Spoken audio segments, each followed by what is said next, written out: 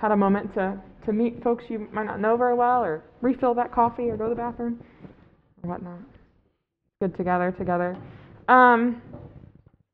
Will you pray with me?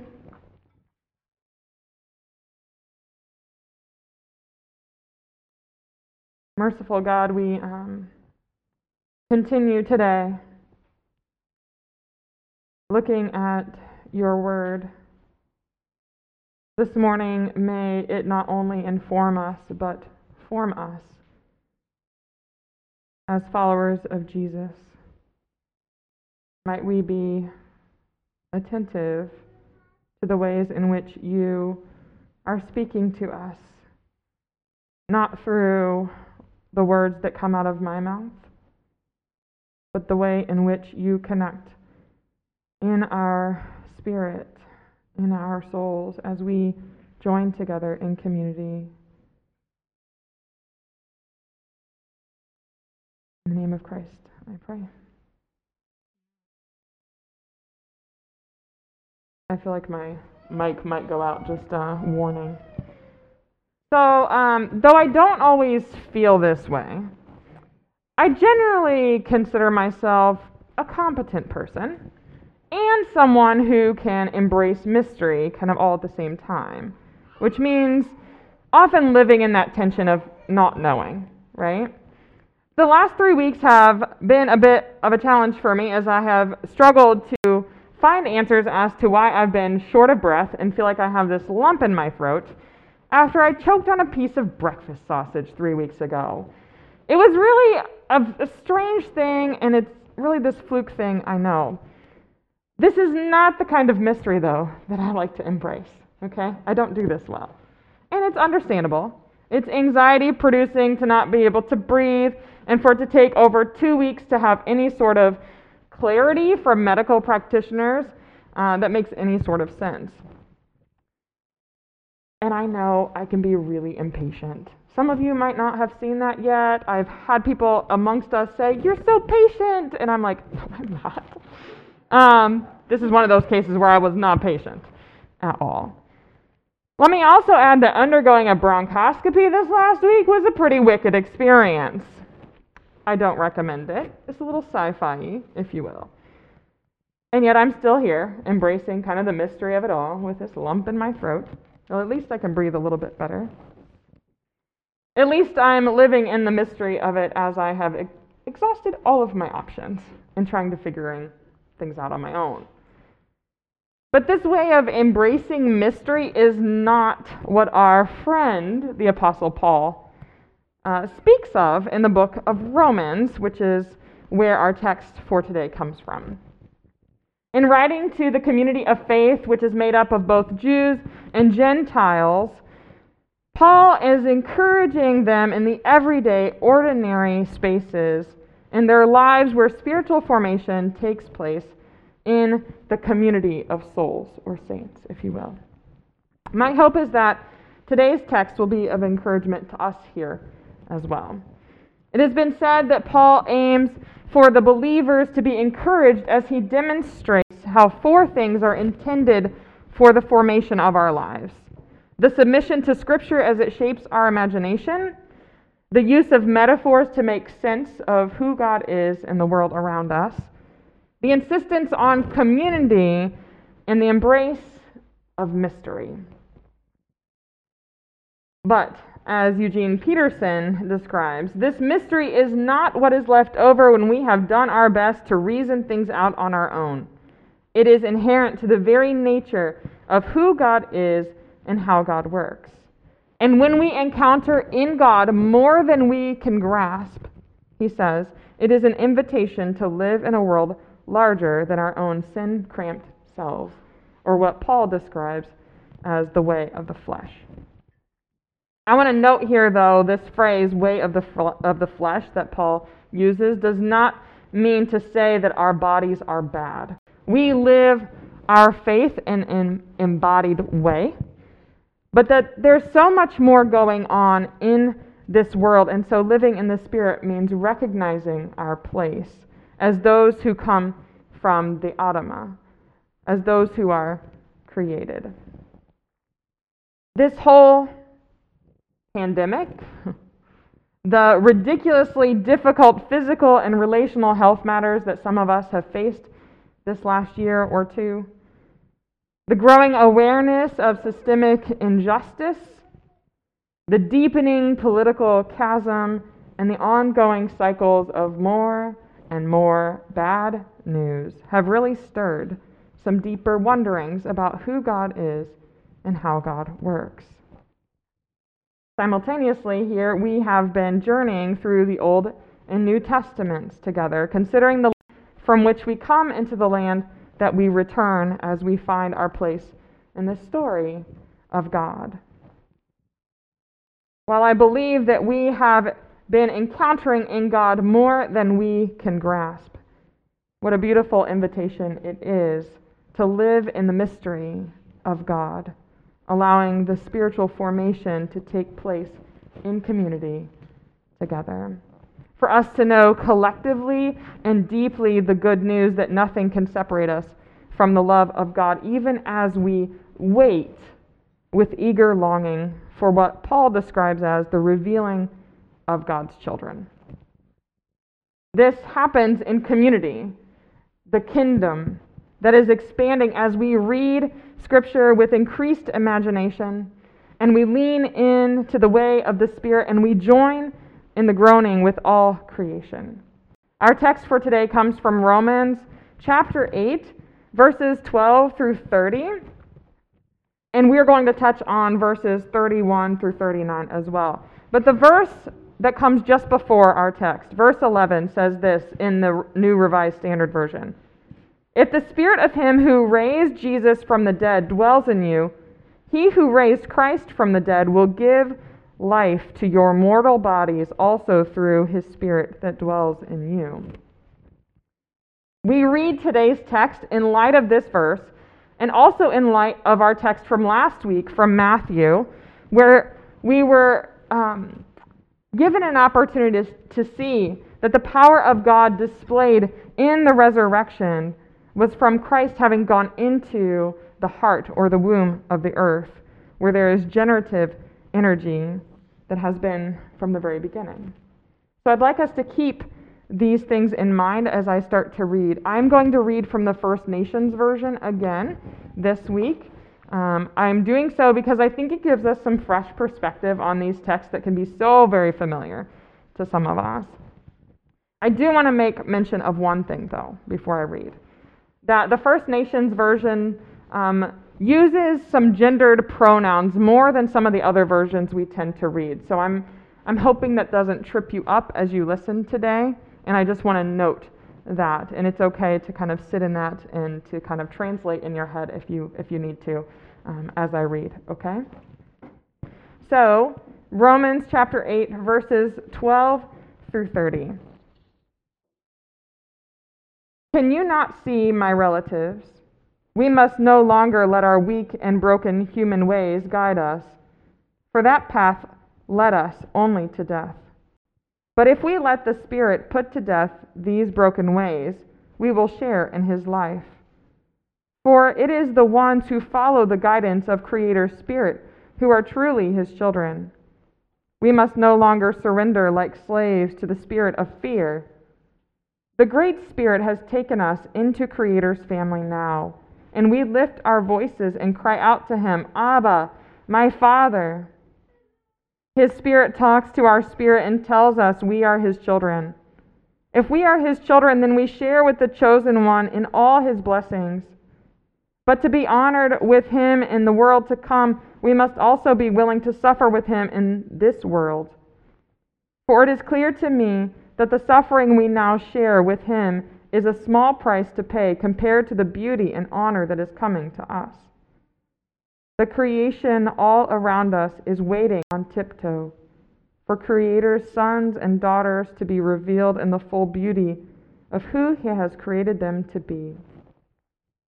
Creation itself became weak and powerless, unable to fulfill its destiny, not by its own choice, but because of the one who had power over it.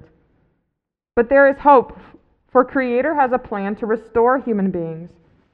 Then all of creation will share in the freedom of the life of beauty and harmony given to all of Creator's children. It is plain to see that all creation is still groaning in pain, like a mother giving birth. And even we who have first tasted of His Spirit are groaning on the inside as we wait for Creator to finish the purpose for which He took us into His family by giving us our new bodies that will never die. This is what Creator was planning when He set us free by His Spirit. It is the hope of all creation. We cannot fully see this hope yet, for who hopes for what has already happened? So we must be patient and wait for Creator to bring everything to completion. In the same way, His Spirit helps us in our weakness, for our prayers are often empty words, but Creator's own Spirit groans deep within us without words, making our weak prayers strong. The one who sees into our hearts knows the Spirit's thoughts and prays with us in our weakness, so we can become who He created us to be. In all these things, Creator is working to bring good to the ones who love Him, the ones He chose according to His ancient purpose. For He knew long ago what kind of people He would choose. He decided ahead of time to make them to be like His firstborn Son, who is the elder of the sacred family. The Great Spirit chose them, invited them, set them right with Him, and gave them a life that shines with beauty and honor. This is the word of the Lord.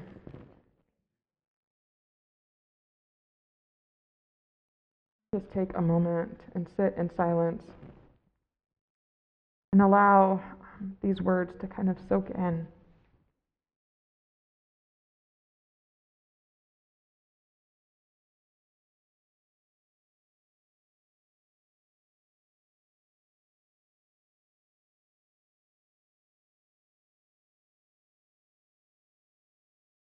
As we continue to ponder the question, what is this text leading us toward in connection to the land as connection to God? It seems to me that from this text we are encouraged to pay attention to the groaning of creation and the groaning within ourselves.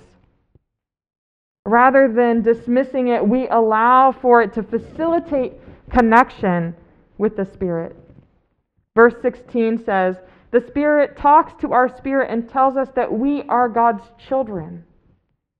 And that according to verse 15, we are taken into Creator's family now. All of creation waits with eager longing. Did you hear the image of waiting on tiptoe?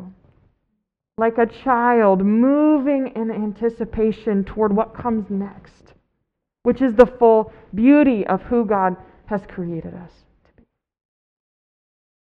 We are becoming. And as we are becoming, we sit in the suffering. There is still pain. Creation itself became weak and powerless, unable to fulfill its destiny. But it will be set free. In the New Revised Standard Version, it says, it will be set free from the bondage to decay.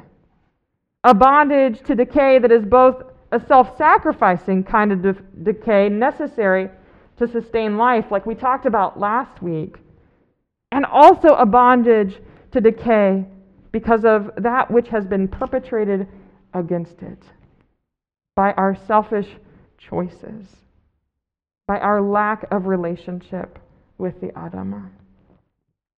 But decay and annihilation are not the destiny for creation.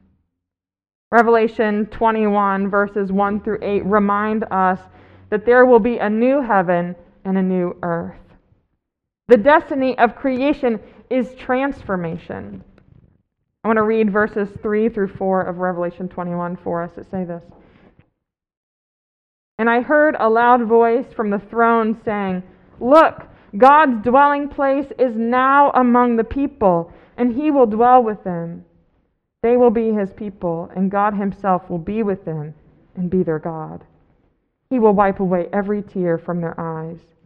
There will be no more death, or mourning, or crying, or pain, for the old order of things has passed away. In the meantime, we sit in the suffering. We suffer with Christ and with creation, groaning in pain like a mother giving birth. But let us not forget that creation has seen the redemptive power of God at work. And so it groans in hope for what it knows is fully coming. I've mentioned this quote before from Braiding Sweetgrass by Kimmerer, but I want to reiterate it for us today. She says, "Even a wounded world is feeding us. Even a wounded world holds us, giving us moments of wonder and joy." The life-giving, resurrecting power of God is being birthed among us every day. And as we participate in the groaning, in the suffering, we experience a kind of spiritual formation that can only happen in relationship or in community. We come to understand that spiritual growth for those who live by the Spirit, the same Spirit that brought Creator sets free, who is Jesus, back from the dead. It's not a private or isolated formation. It's not private or isolated from what is going on in creation and in history. It also means that spiritual growth is not private or isolated from engagement with social and eco-justice. It reminds me of the conversation we had last week, where it was mentioned that we, in our becoming and in this living in hope, we hold on to this yes and. So as verse 23 says, we wait for Creator to finish the purpose for which He took us into His family by giving us our new bodies that will never die. This is what Creator was planning when He set us free by His Spirit. It is the hope of all creation. May this be our hope as we embrace the mystery of who God is and how God works. In the process of becoming toward the full beauty of all that we are created to be, suffering with Christ and with creation that groans in pain like a mother giving birth, may we be encouraged in the everyday, ordinary life to return to the Adama. To return to the Adama when we face our personal and interpersonal struggles, when bills mount financial burdens and increase stress, when we are preparing for or recovering from surgery, when daily work before us is unfulfilling, when classmates or colleagues cause harm, when we're exhausted, when we feel like we've failed, when neighbors are in distress and we're unsure how to respond, when we hold difficult stories and burdens of those around us, when we choose love over hate, when we're called to show up in difficult spaces and conversations for the sake of justice, when we participate in the reconciling, healing work that requires energy we don't feel we have, when our every limits have been tested. Let us return to the Adama, joining with all creation that waits on tiptoe for the full beauty of transformation and being claimed as God's children.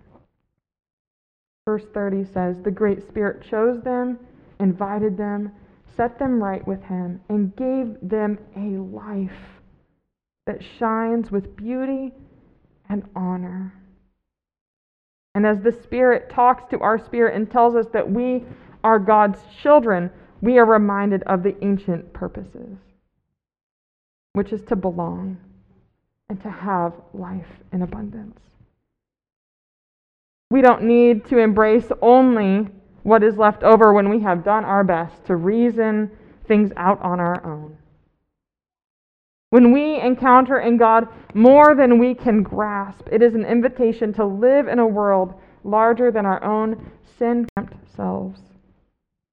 It is an invitation to allow the Scriptures to form and inform our imaginations, to find our place in the ever-unfolding story of God and retell the story of good news for all people and all creation, and to embrace mystery. If we were to keep reading in our texts today, we would come to verses 31 through 39 that pose a list of questions that bring to focus that God is at work on an inconceivable, vast scale, embracing all creation and all of history. Before we try to reason things out on our own, and as we encounter in God more than we can grasp, may we receive the beautiful invitation to embrace and live in the mystery of God, allowing our spiritual formation to take place in community.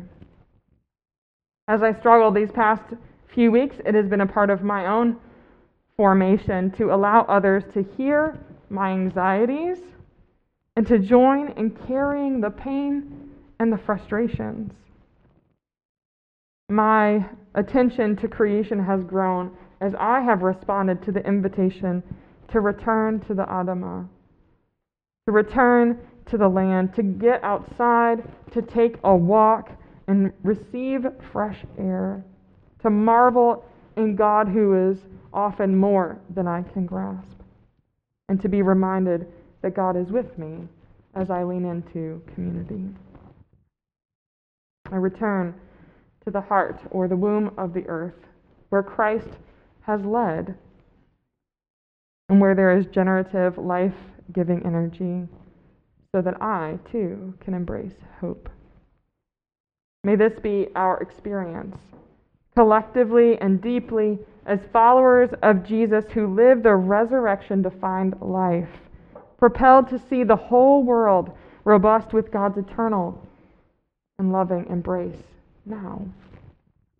And might we join with the Apostle Paul in proclaiming this one thing, that as we wait with creation that eagerly longs for the revealing of God's children, that nothing can separate us from Creator's love, not life or death, not spirit messengers or dark spirit rulers, nothing from the spirit world above or on earth below, nothing today or in the days to come, not one thing in all creation can separate us from His great love, a love that is ours in the chosen one, Creator sets free, who is Jesus, our honored Chief.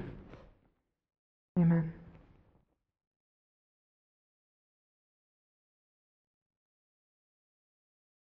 You can pull up your liturgy for the Lord's table.